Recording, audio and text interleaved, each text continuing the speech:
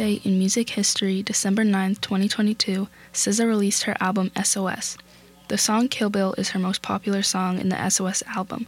It spent 8 weeks at number 2 on the Billboard Hot 100 before a remix with Doja Cat propelled it to number 1. I might kill my ex, not the best idea. His new girlfriend's next, how I get here. After dropping SOS, SZA announced the SOS Tour, which consists of 54 shows across North America and Europe. In SZA's career, she has won a Grammy and an American Music Award.